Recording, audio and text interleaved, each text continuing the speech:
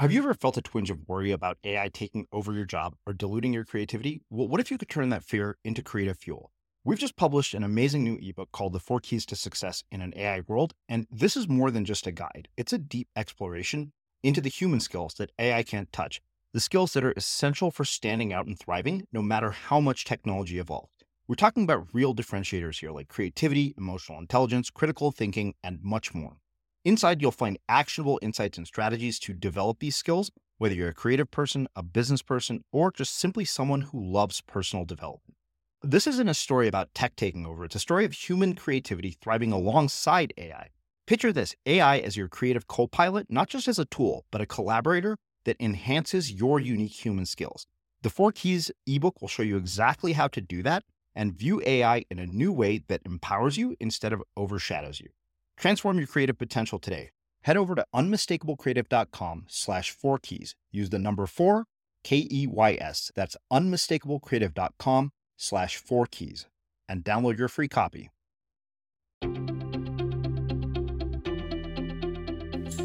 I'm Srini Rao, and this is the Unmistakable Creative Podcast, where you get a window into the stories and insights of the most innovative and creative minds who've started movements, built thriving businesses, written best-selling books, and created insanely interesting art. For more, check out our 500-episode archive at unmistakablecreative.com.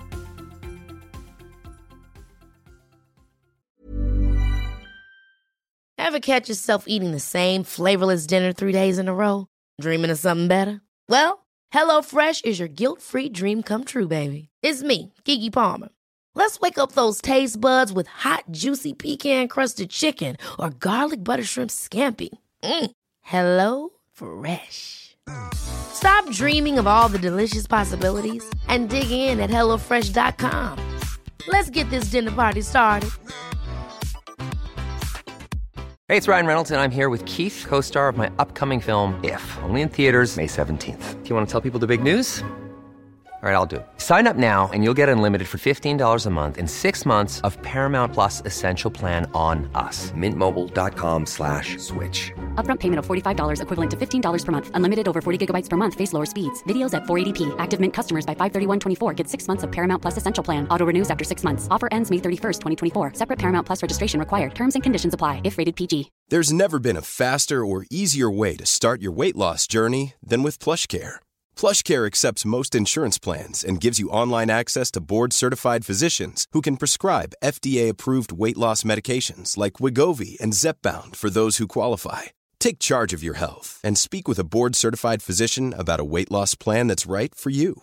Get started today at plushcare.com/weight loss. That's plushcare.com/weight loss. plushcare.com/weight loss. A lot can happen in 3 years, like a chatbot may be your new best friend. But what won't change? Needing health insurance. United Healthcare Tri-Term Medical Plans, underwritten by Golden Rule Insurance Company, offer flexible, budget-friendly coverage that lasts nearly 3 years in some states. Learn more at uh1.com. Quality sleep is essential. That's why the Sleep Number Smart Bed is designed for your ever-evolving sleep needs. Need a bed that's firmer or softer on either side? Helps you sleep at a comfortable temperature? Sleep Number Smart Beds let you individualize your comfort, so you sleep better together. J.D. Power ranks Sleep Number number 1 in customer satisfaction with mattresses purchased in-store. And now, save 50% on the Sleep Number Limited Edition Smart Bed for a limited time. For J.D. Power 2023 award information, visit jdpower.com/awards. Only at a Sleep Number store or sleepnumber.com. As creators, we're always on the move. Whether it's a live podcast event, a pop-up shop, or a workshop, we're constantly interacting with community, and that's where Tap to Pay on iPhone and Stripe comes in. Imagine this. You're at a live event, a listener loves your merch, or a participant wants to sign up for your course on the spot. With Tap to Pay on iPhone and Stripe, you can accept their payments right there and then, right from your iPhone, so there's no extra hardware or no delays. Total game changer. It's not just for creators. Any business owner can do this. It's about making transactions smoother and much more personal, growing your business in your way. We've been using Stripe for our products and courses for a long time, and now with Tap to Pay on iPhone, you can take your business to the next level too. So visit stripe.com/tapiphone to learn more. Remember, folks, with Tap to Pay on iPhone and Stripe, your business is always at your fingertips. Before we get into the episode, I want to let you know about two new projects. The first is the Unmistakable Q&A, a new segment that will be only available to newsletter subscribers. Each week, we'll be answering a listener question and making it available to download for the newsletter subscribers. So sign up for the newsletter at unmistakablecreative.com, and we'll send you the phone number where you can call in and ask your questions. The second is a writing project that I've mentioned before called The Compass, and you can learn more about it at theinstigatorcompass.com. Now, on to the show. In this episode of The Unmistakable Creative, Erica Dhawan talks about connectional intelligence and how we can leverage knowledge, ambition, and human capital to make something meaningful in the world. Erica, welcome to The Unmistakable Creative. Thanks so much for taking the time to join us. Thank you. It's great to be here, Srinivas. Yeah. So I came across you by way of Pam Slim, one of our former guests here on The Unmistakable Creative, and she was telling me about the work that you're doing, and I just was really fascinated by it. And I knew that there would be a lot of really interesting things to talk about. So on that note, can you tell us a bit about yourself, your journey, your story, and how that has brought you to doing the work that you're doing and what you're up to in the world today? Absolutely. I love this question. And it's the first question I hear in all of your podcasts. I've been listening for years, Srinivas. And it's just, I always describe it as the most foundational question on anyone's connectional intelligence, which I'll talk about. But so my story, I was the first, I'm the first generation Indian American. My parents were Indian immigrant physicians. My father grew up in a small village in India, my mother in New Delhi. And like typical Indian immigrants, they had an arranged marriage. They married 3 days after they met, and they bargained their futures on a life in the United States. And a few years later, I was born in Pittsburgh, Pennsylvania. So my life was sort of surrounded by suburban Pennsylvania and summers in India. So you can imagine, I grew up at the convergence of many different things. Suburban America was, filled with things like fast food and Pittsburgh Steelers games. And then traditional Indian culture was filled with, samosas and SAT studying and the typical things you might think about for a first generation Indian American in the U.S.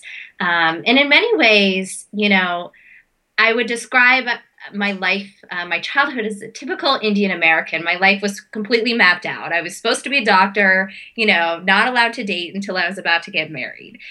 And when I was 17 years old, I went to this summer program that was called Global Entrepreneurship. And my life before that was pretty much surrounded by, Indian American doctor community and, housewives, basically. And that summer experience introduced me to women and men who were using business as a tool for social change. And I sort of fell in love with business and what it could create in the world. The next year, when I was 18 years old, I created this citywide young women's leadership conference connecting Pittsburgh female executives to high school women. And, my family has focused mainly on careers in science. My sister is a physician and my brother is a scientist. So I became the first to choose business, and I went to Wharton's undergrad program. And it was there again that I, began to see the power of sort of convergence of different things. I got really, I was, studying hardcore traditional business at Wharton, but I also got very involved in women's rights, especially having watched the challenges that Indian women face, particularly my mother, who faced a lot of health issues when she left her career to raise the kids. And I got really passionate about women's issues and women's leadership. And one of the things I did at an early age is I became a national organizer for the March for Women's Lives, a national march in D.C. with over 1 million people. And I was one of the 10 youth organizers. And it really taught me the power of harnessing connections in communities that can come together to achieve shared purposes. And I started, speaking nationally on youth leadership. But at the same time, I was studying banking at Wharton. And I ended up taking my first job at Lehman Brothers, of all places, after school. I said, I want to go work at a sustainable business. And a few years later, Lehman went bankrupt. And, the stories and the combinations of, from community organizing to the Indian culture to banking just helped me see an intersection of so many disparate things. And from that, it really allowed me after the bankruptcy to really question, what I cared about most. And what I began to really invest years of my time in was this question of really studying the challenges around what's changing among the future of work, having been on the trading floor during a crisis like Lehman Brothers, and what the next generation is really wanting and craving out of work. And that led me to a series of years at Harvard and MIT, where I really began to ask this question, and I began to develop a body of research called Connectional Intelligence. All right, so a lot of interesting stuff here, and you having heard the show, we'll know kind of, where we're going to go with this. I want to go back quite a bit to this, but, one of the things that keeps coming up over and over again throughout this journey of yours is the convergence of a bunch of different things and a bunch of different experiences. And I want to talk about that in quite a bit more detail, because I think that for many of us, all these experiences that we have seem so random and seem so disconnected and disparate, and it's just like a mishmash. And sometimes you wonder, how am I going to make sense of all of this? And what I'd like to get a sense of is how we look at sort of our career paths, our sort of journeys, our experiences, and find that convergence in the work that we're doing. Yeah, so it's such an important question, Srinivas. And, there's one story that I think encapsulated that for me, because I was, a community organizer and a banker. And I remember one experience, it was during the Occupy Wall Street movement. And one of the things that I did is, I had friends at Goldman Sachs and other firms, and I brought two Goldman Sachs bankers with me down to the protest in New York to not just observe, but really engage in a conversation with those that were protesting. And what I quickly saw when I was hosting this conversation between these two different communities is that they had so much more to learn from each other than antagonize each other. And, so much of our greatest, potential is really in finding the threads of very different things in our life that can come together. And that really is what led me to this body of research around connectional intelligence, because in today's world, the idea of connections has typically been seen as, tools or tech or LinkedIn networking. But really at the most foundational level, it's connections of ideas, of people, of resources. And I think, in many ways, it's the most foundational piece of human innovation. So one of the things that is really interesting to me is, something you said earlier about harnessing connections and communities to make change in the world, which I think is largely, it seems like what you've consistently done throughout your career with each one of these things that you've worked on. And I think everybody is making something that matters to them and anybody listening to this anyways. And I'm really curious how we take that whole concept of harnessing community and connections and apply it to the work that we're doing in a way that leads to real change. Right. Well, it's the key question. And I think what your question really gets to, it's such an important one, is what I would describe as the difference between collaboration and connectional intelligence. And what I mean by that is, we're in a culture now that's very much, in the creative world, it's very much about sharing and collaborating. And I think collaboration is wonderful and really important, but you can collaborate a lot and get nothing done. And so what, my research is really about is how do you build the smart connections, right?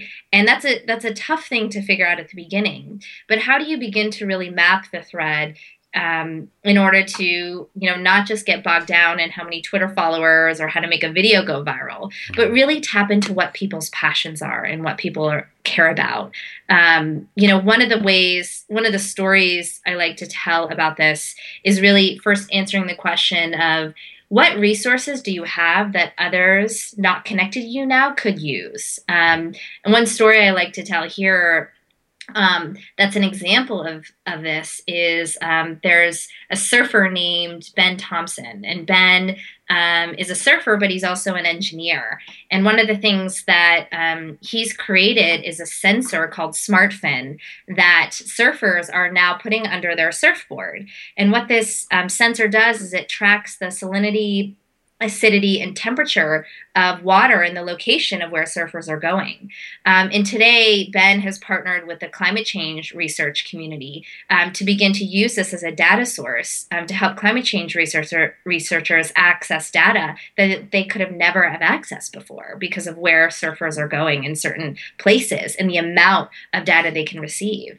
And so, a lot of this starts in an unexpected way, but it starts by opening yourself up to new people and ideas and making connections and partnerships that you truly care about. Ben cared about the environment, and that's what led him to achieve what he achieved. Well, obviously that one, strikes a chord with me personally, as you can imagine. Of course. Absolutely.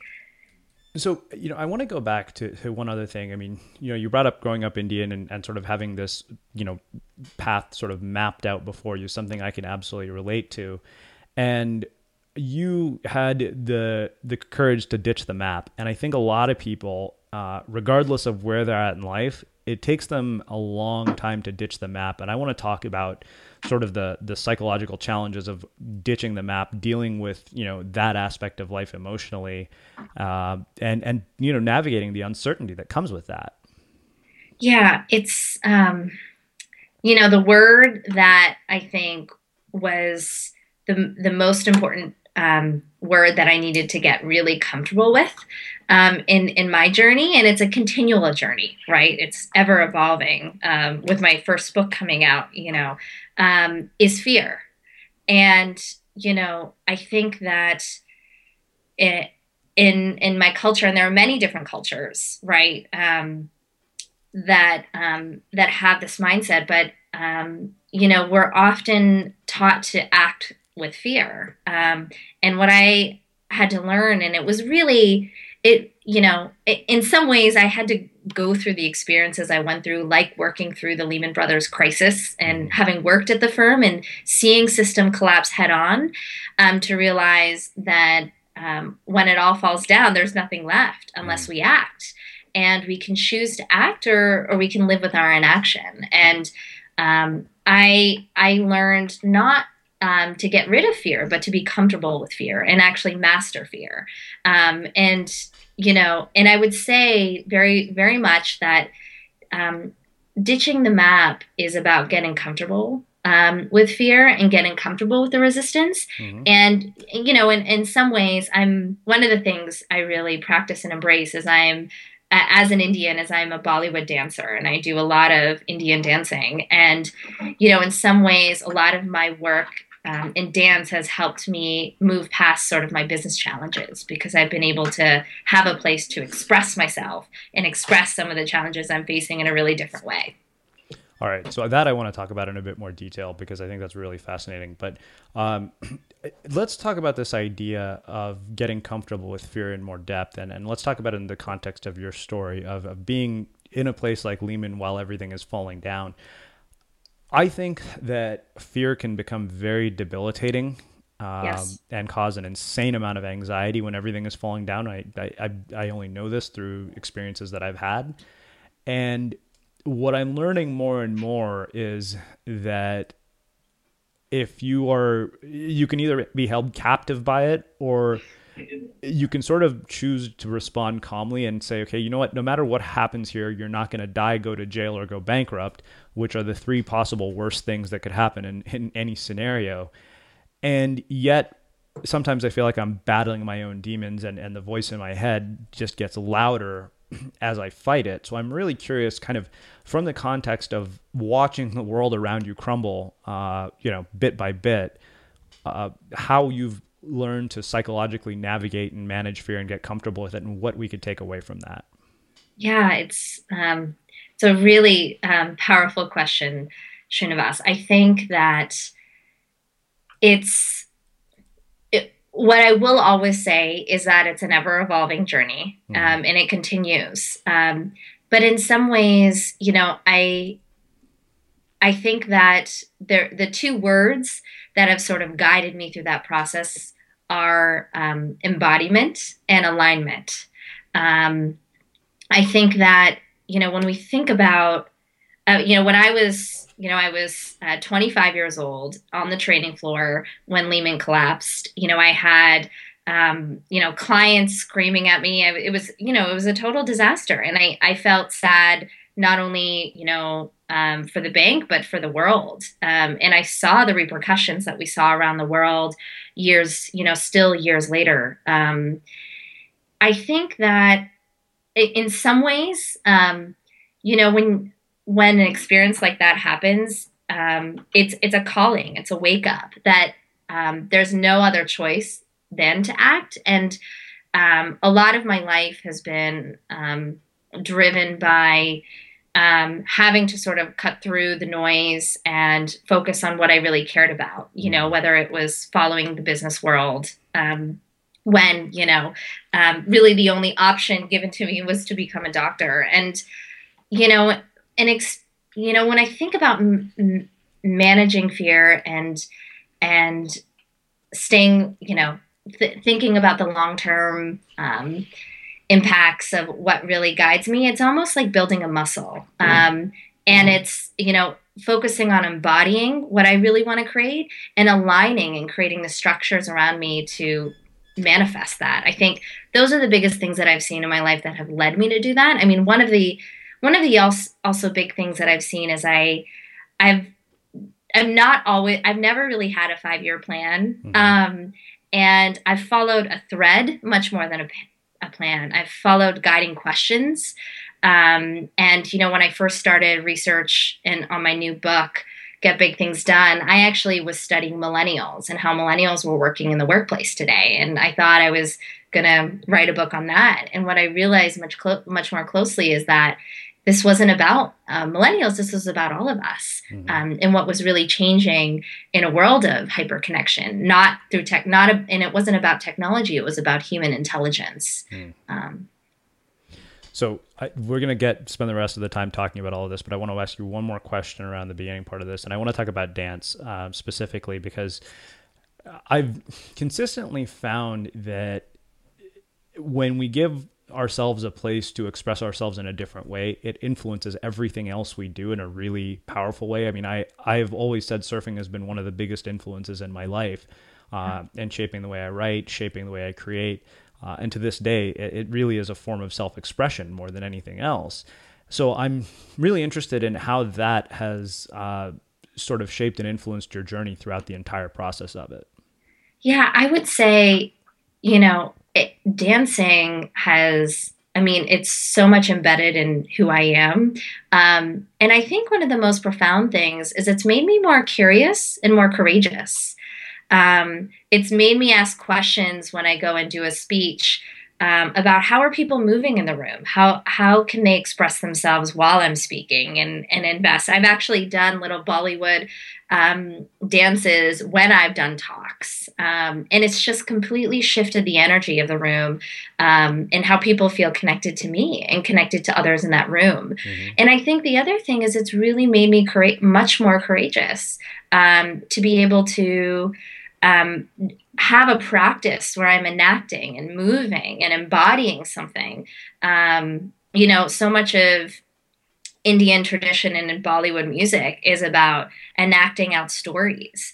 And in many ways, I think it's helped me become a better storyteller because of that as well. So I've seen profound changes in my life through it. But, in some ways, I danced as a child, and then I rediscovered it about 5 years ago in a much more intentional way. And I think it was because it was my greatest form of self-expression as a child in an Indian family as well. So one last question around this. How do we find what that is for us? Great question. I would say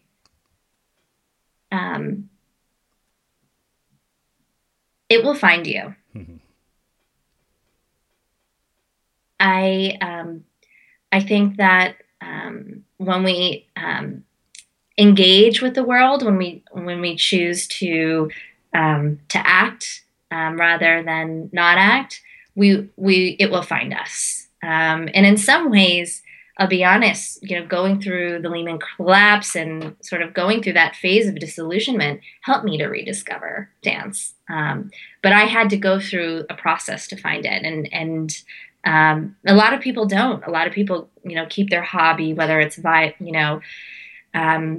violin or whatever it might be, surfing, whatever it might be. But you'll know when you know, and all of that starts with engaging. Sometimes I think crisis is what precedes it. I mean, at least for me, that's when I found it is at a low point in my life is when I discovered surfing, and it was what got me through that low point. Yes. And then just became part of who I am. Yeah, and also being open to the serendipity of when it might come along. Yeah. So let's do this. As you've probably heard me say 1,000 times, let's shift gears.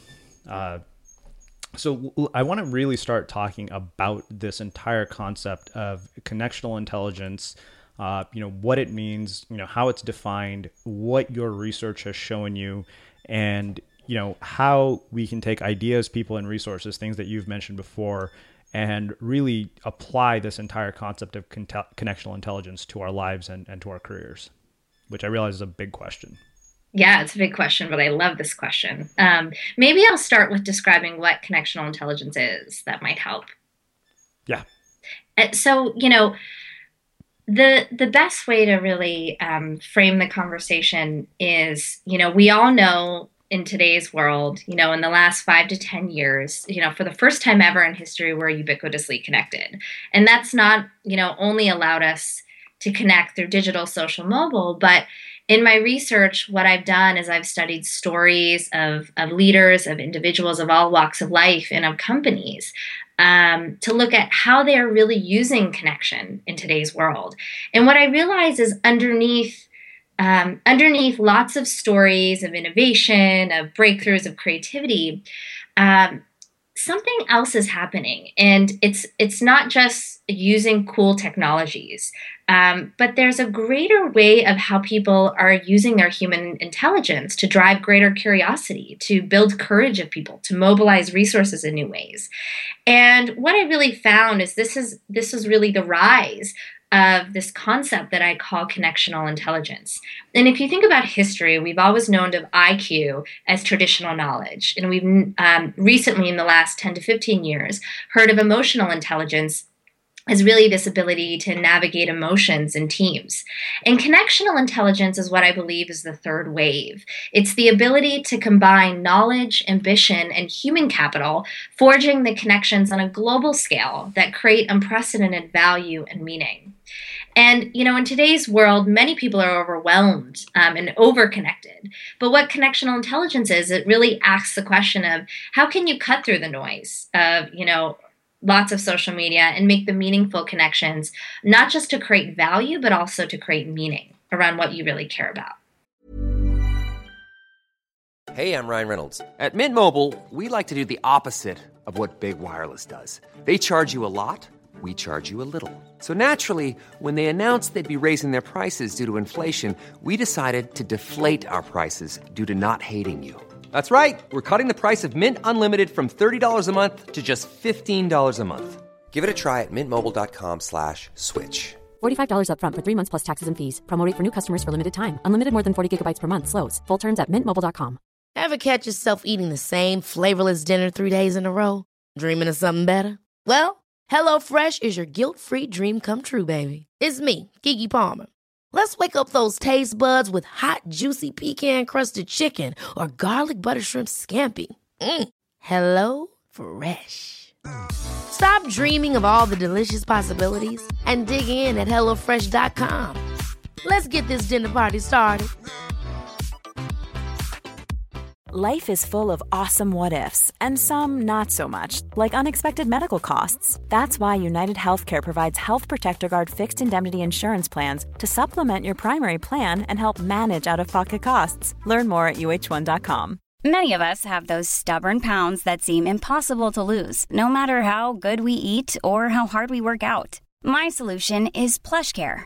PlushCare is a leading telehealth provider with doctors who are there for you day and night to partner with you in your weight loss journey. They can prescribe FDA-approved weight loss medications like Wegovy and Zepbound for those who qualify. Plus, they accept most insurance plans. To get started, visit plushcare.com/weightloss. That's plushcare.com/weightloss. Quality sleep is essential. That's why the Sleep Number Smart Bed is designed for your ever-evolving sleep needs. Need a bed that's firmer or softer on either side? Helps you sleep at a comfortable temperature? Sleep Number Smart Beds let you individualize your comfort so you sleep better together. J.D. Power ranks Sleep Number number 1 in customer satisfaction with mattresses purchased in-store. And now, save 50% on the Sleep Number Limited Edition Smart Bed for a limited time. For J.D. Power 2023 award information, visit jdpower.com/awards. Only at a Sleep Number store or sleepnumber.com. As creators, we're always on the move. Whether it's a live podcast event, a pop-up shop, or a workshop, we're constantly interacting with community, and that's where Tap to Pay on iPhone and Stripe comes in. Imagine this. You're at a live event, a listener loves your merch, or a participant wants to sign up for your course on the spot. With Tap to Pay on iPhone and Stripe, you can accept their payments right there and then, right from your iPhone, so there's no extra hardware or no delays. Total game changer. It's not just for creators. Any business owner can do this. It's about making transactions smoother and much more personal, growing your business in your way. We've been using Stripe for our products and courses for a long time, and now with Tap to Pay on iPhone, you can take your business to the next level too. So visit stripe.com/tapiphone to learn more. Remember, folks, with Tap to Pay on iPhone and Stripe, your business is always at your fingertips. Okay, so I love this because there's so much depth here, and I think you pretty much knew this would be one of my hot buttons, probably because you've heard the show. Let's actually take this into the context of a real-world example, and I'm just thinking about this as I log into Facebook every morning. I'm thinking, wow, this is a lot of information. How am I ever going to make meaning out of all of this? I mean, how do we cut through all that clutter to get to, connections that are really meaningful, really actually apply this? Let's say I'm on Twitter, for example, and obviously I'm not going to have a conversation with 10,000 followers. I don't even, know who all 10,000 followers are. Some of them could have been there through spam. I mean, obviously there are people that we talk to daily, but really what I'm curious about is cutting through the noise of all of this and really putting it into action in our own lives, and where you've seen examples of this on the internet, and all of that. Absolutely. I'll give you two quick examples, one from Facebook, one from Twitter, since you mentioned those.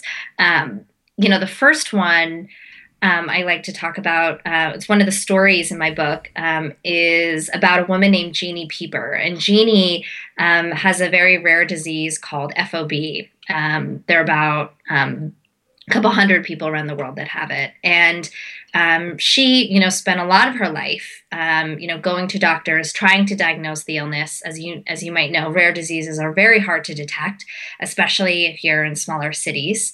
And with the rise of Connection, one of the things that Jeannie did is she created the first Facebook group for people with FOB and began to connect with hundreds of others with her illness around the world, whether it was in Malaysia to South Africa. And what began to happen is, because Jeannie really focused on an issue that she really cared about, she created a knowledge network through Facebook and then started a newsletter for those that had the illness, but also for those that cared about the issue.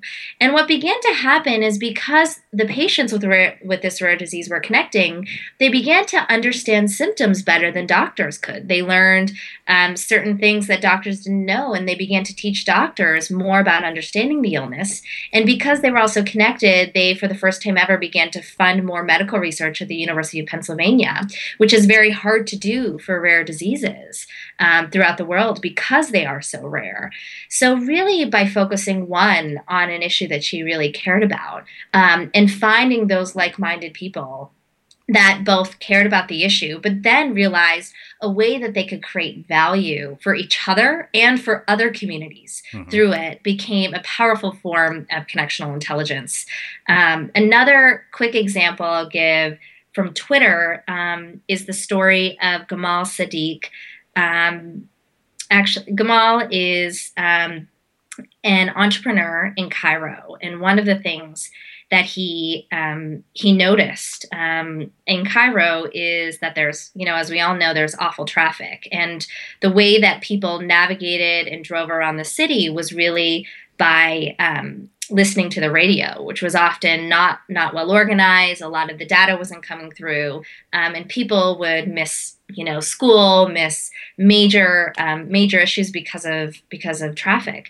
And so what he did is he created a Twitter hashtag called Cairo Traffic, and he started to engage citizens around the city to begin to share and take pictures of, there's a delay on this road, or take another road. And then what he began to do is he collected and aggregated all the hashtag data that he was finding and created an app called Bayolac that allowed anyone to find a much more real-time open source way of, knowing which routes to take to get somewhere faster.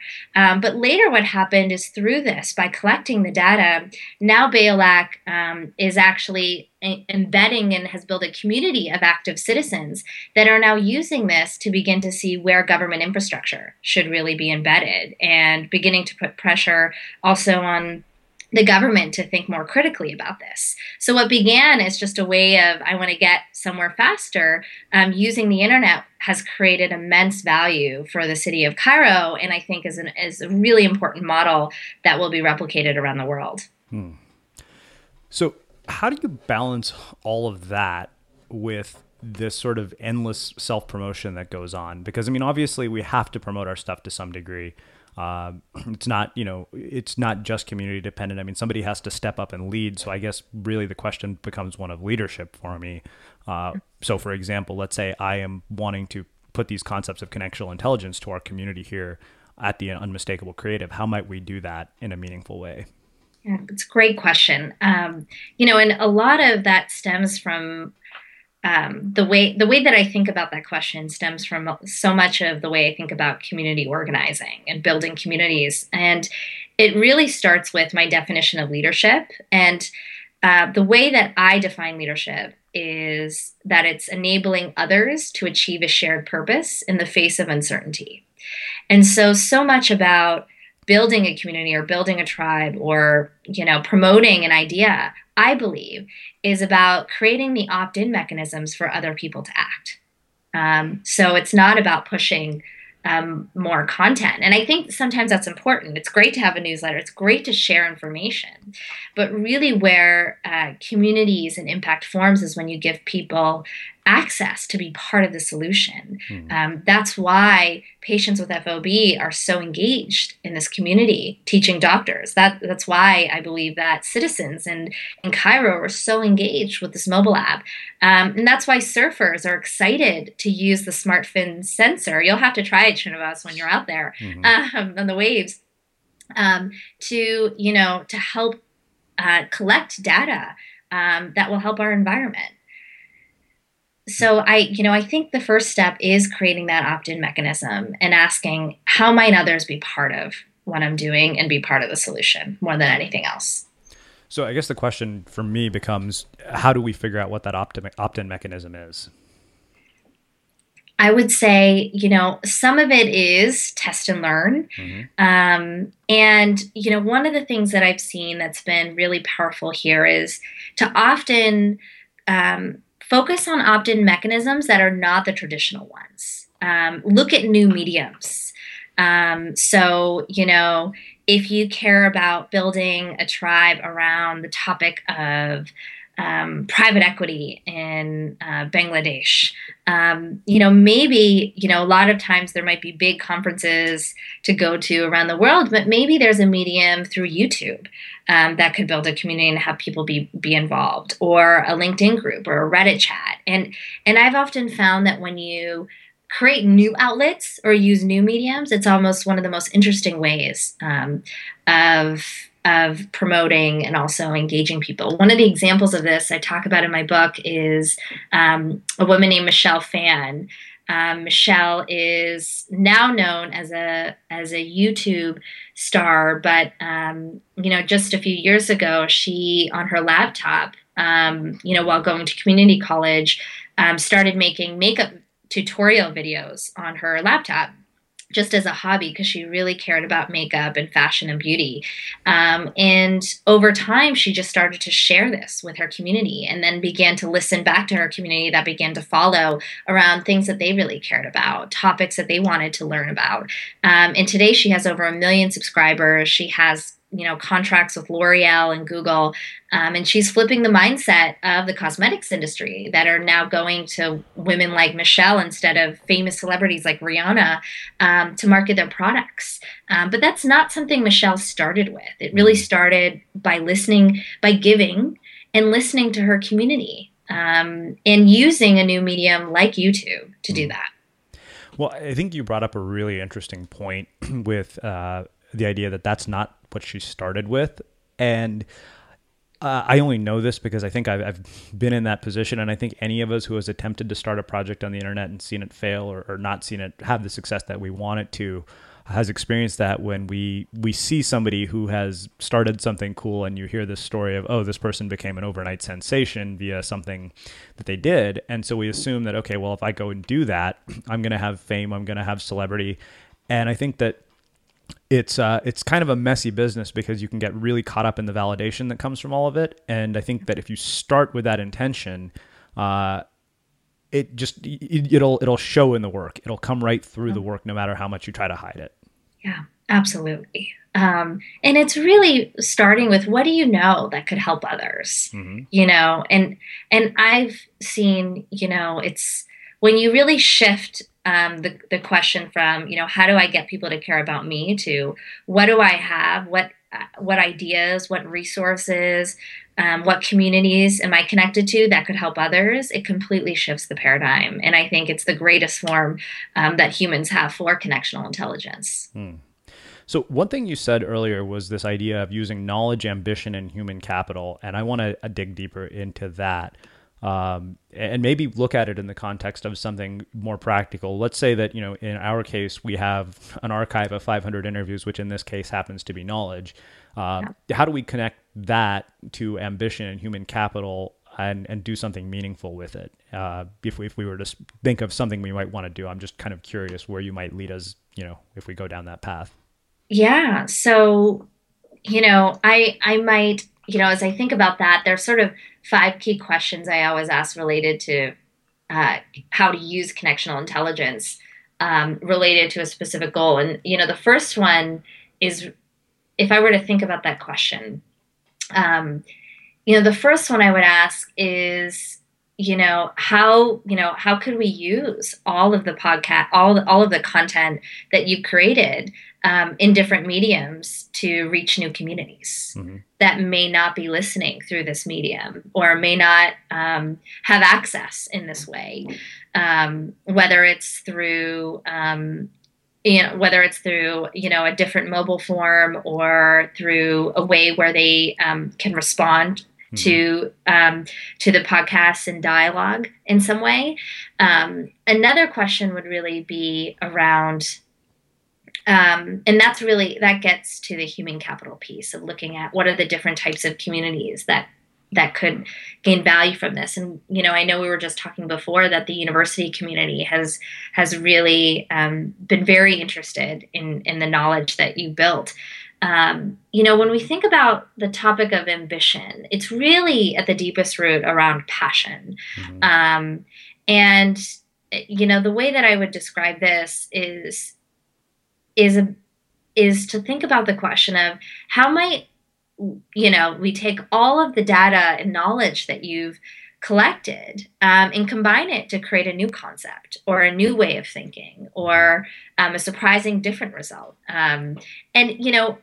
You don't always know, as you know that, you don't always know the answer until you actually step into it. That's so much part of the creativity process. But I'll give you an example that I think might help.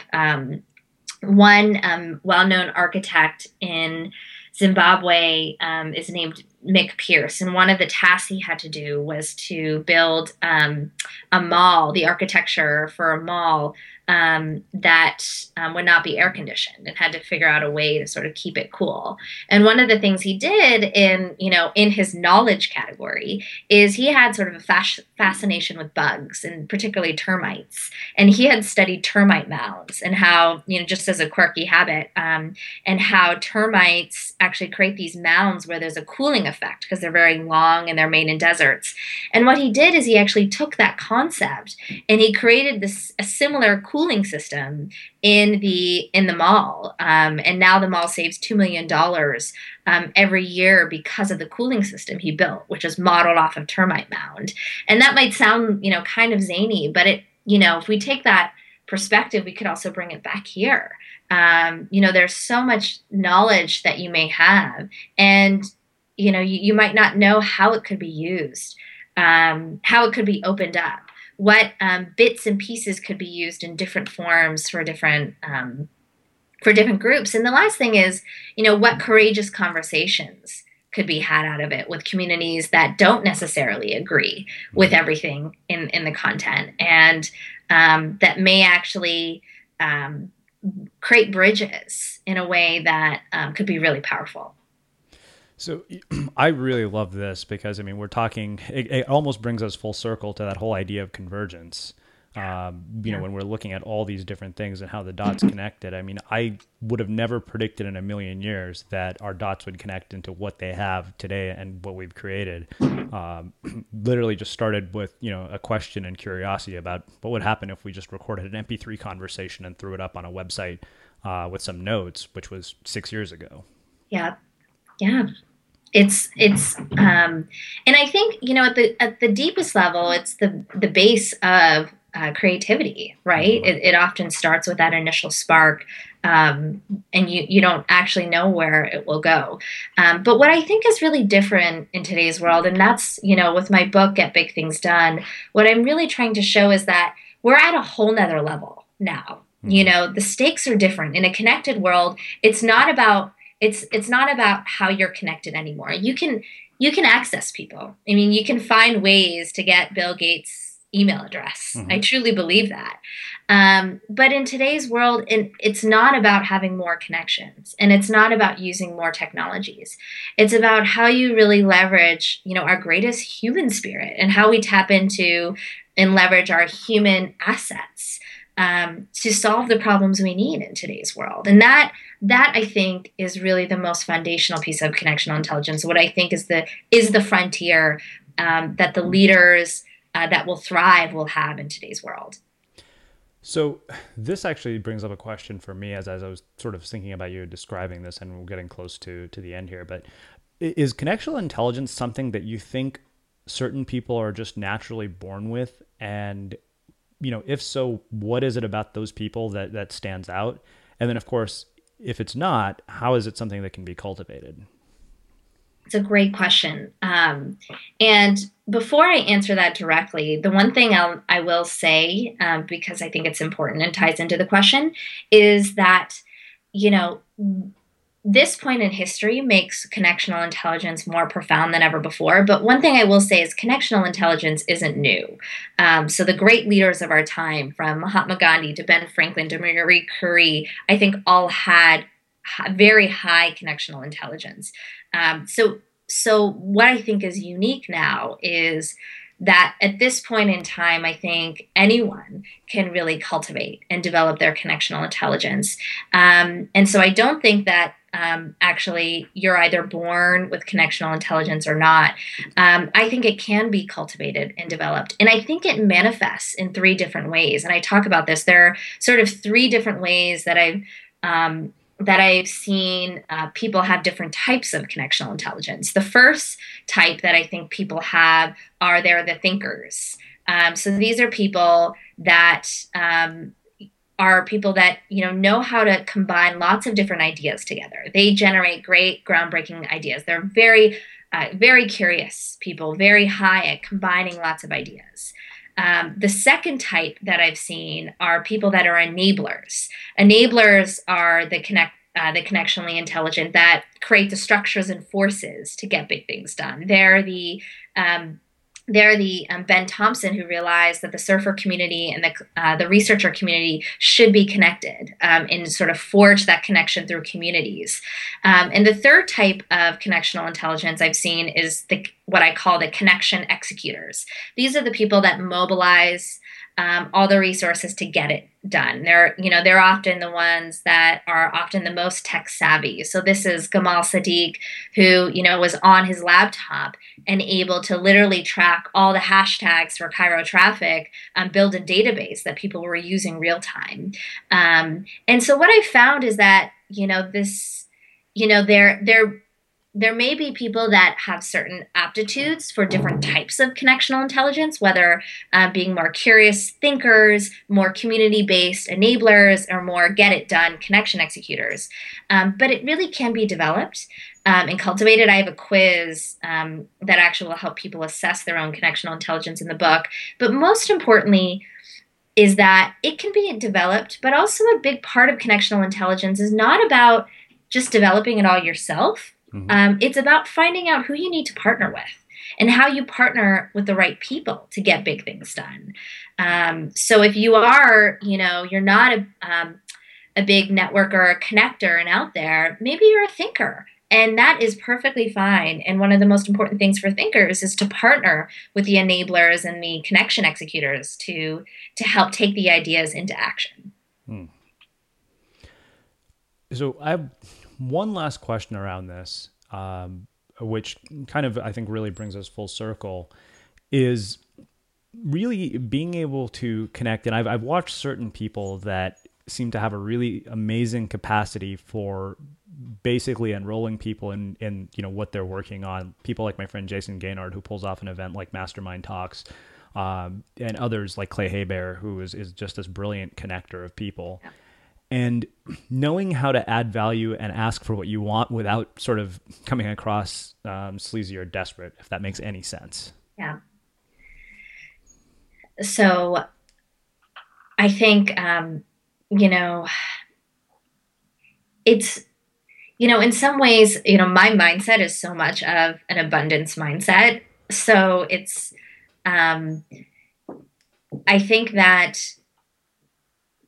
there's sort of two ways to answer this question, I think. I think one is when you're asking people for something, and I'll speak for myself. When I ask people for something, I don't ask for favors. I ask people to be part of my mission and enlist them to be part of a mission. So, that shift from thinking that I was asking people for a favor to asking people to be part of something that I really care about, and I hope they do too, completely changes how we ask and how we connect with people, whether for introductions or for a project. So I think that's one piece of it. And the other piece is, there will always be some rejection or different views about this, and that's okay too. It's a process of finding a tribe, a community of supporters, and having worked in so many different fields, having been a banker, having been a women's activist, now working as the CEO of Connectional, I do consulting for executives around connectional intelligence. I've worked in so many different fields. There are a lot of people that don't agree with what I'm doing now, or, may think very differently about these ideas, but that's okay too. So it's getting comfortable with that there will be different views, but most importantly, to ask not for favors, but for investing in a mission. Well, I think that makes a perfect way to sum up our conversation. I know you said you had a way for people to actually get an assessment of their own connectional intelligence. So you want to tell them about that really quick? And then I'll ask absolutely. Yeah, I have a special gift with the book release of Get Big Things Done. One of the things I'm offering is access to a connectional intelligence quiz to help you assess your own connectional intelligence, and a manager guide that you can use to run a connectional intelligence process with your team. So if you text 66866 and just with the word Erica, ERICA, I'll send you the free gift when you type in your email. So look forward to it, and thanks so much again. Yeah, awesome. So One last question, which you've probably heard me ask 1,000 times if you've been listening to the show. What is it that you think makes somebody or something unmistakable? Their ability to make new connections that haven't existed before. Well, Erica, this has been absolutely fascinating and fabulous, and I can't thank you enough for taking the time to join us and share some of your story and your insights with our listeners here at The Unmistakable Creative. Thank you so much again, Srinivas. I think you are just the ultimate example of connectional intelligence, so I'm thrilled to be here with you today. Awesome. And for those of you guys listening, we'll wrap the show with that. If you like what you heard, the greatest compliment you could give us is to share the show with a friend and let people know what you think by leaving a review on iTunes. Thanks for listening to The Unmistakable Creative.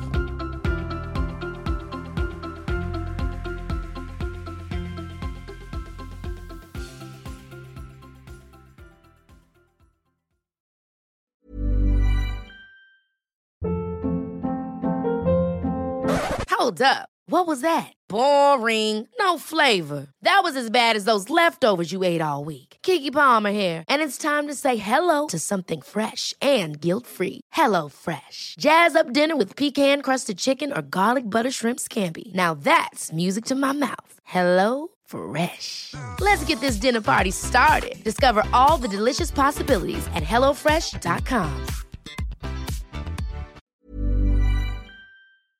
Have you ever felt a twinge of worry about AI taking over your job or diluting your creativity? Well, what if you could turn that fear into creative fuel? We've just published an amazing new ebook called The 4 Keys to Success in an AI World, and this is more than just a guide. It's a deep exploration into the human skills that AI can't touch, the skills that are essential for standing out and thriving, no matter how much technology evolves. We're talking about real differentiators here, like creativity, emotional intelligence, critical thinking, and much more. Inside, you'll find actionable insights and strategies to develop these skills, whether you're a creative person, a business person, or just simply someone who loves personal development. This isn't a story about tech taking over. It's a story of human creativity thriving alongside AI. Picture this, AI as your creative co-pilot, not just as a tool, but a collaborator that enhances your unique human skills. The 4 Keys ebook will show you exactly how to do that and view AI in a new way that empowers you instead of overshadows you. Transform your creative potential today. Head over to unmistakablecreative.com/4keys. Use the number 4, KEYS. That's unmistakablecreative.com/4keys and download your free copy.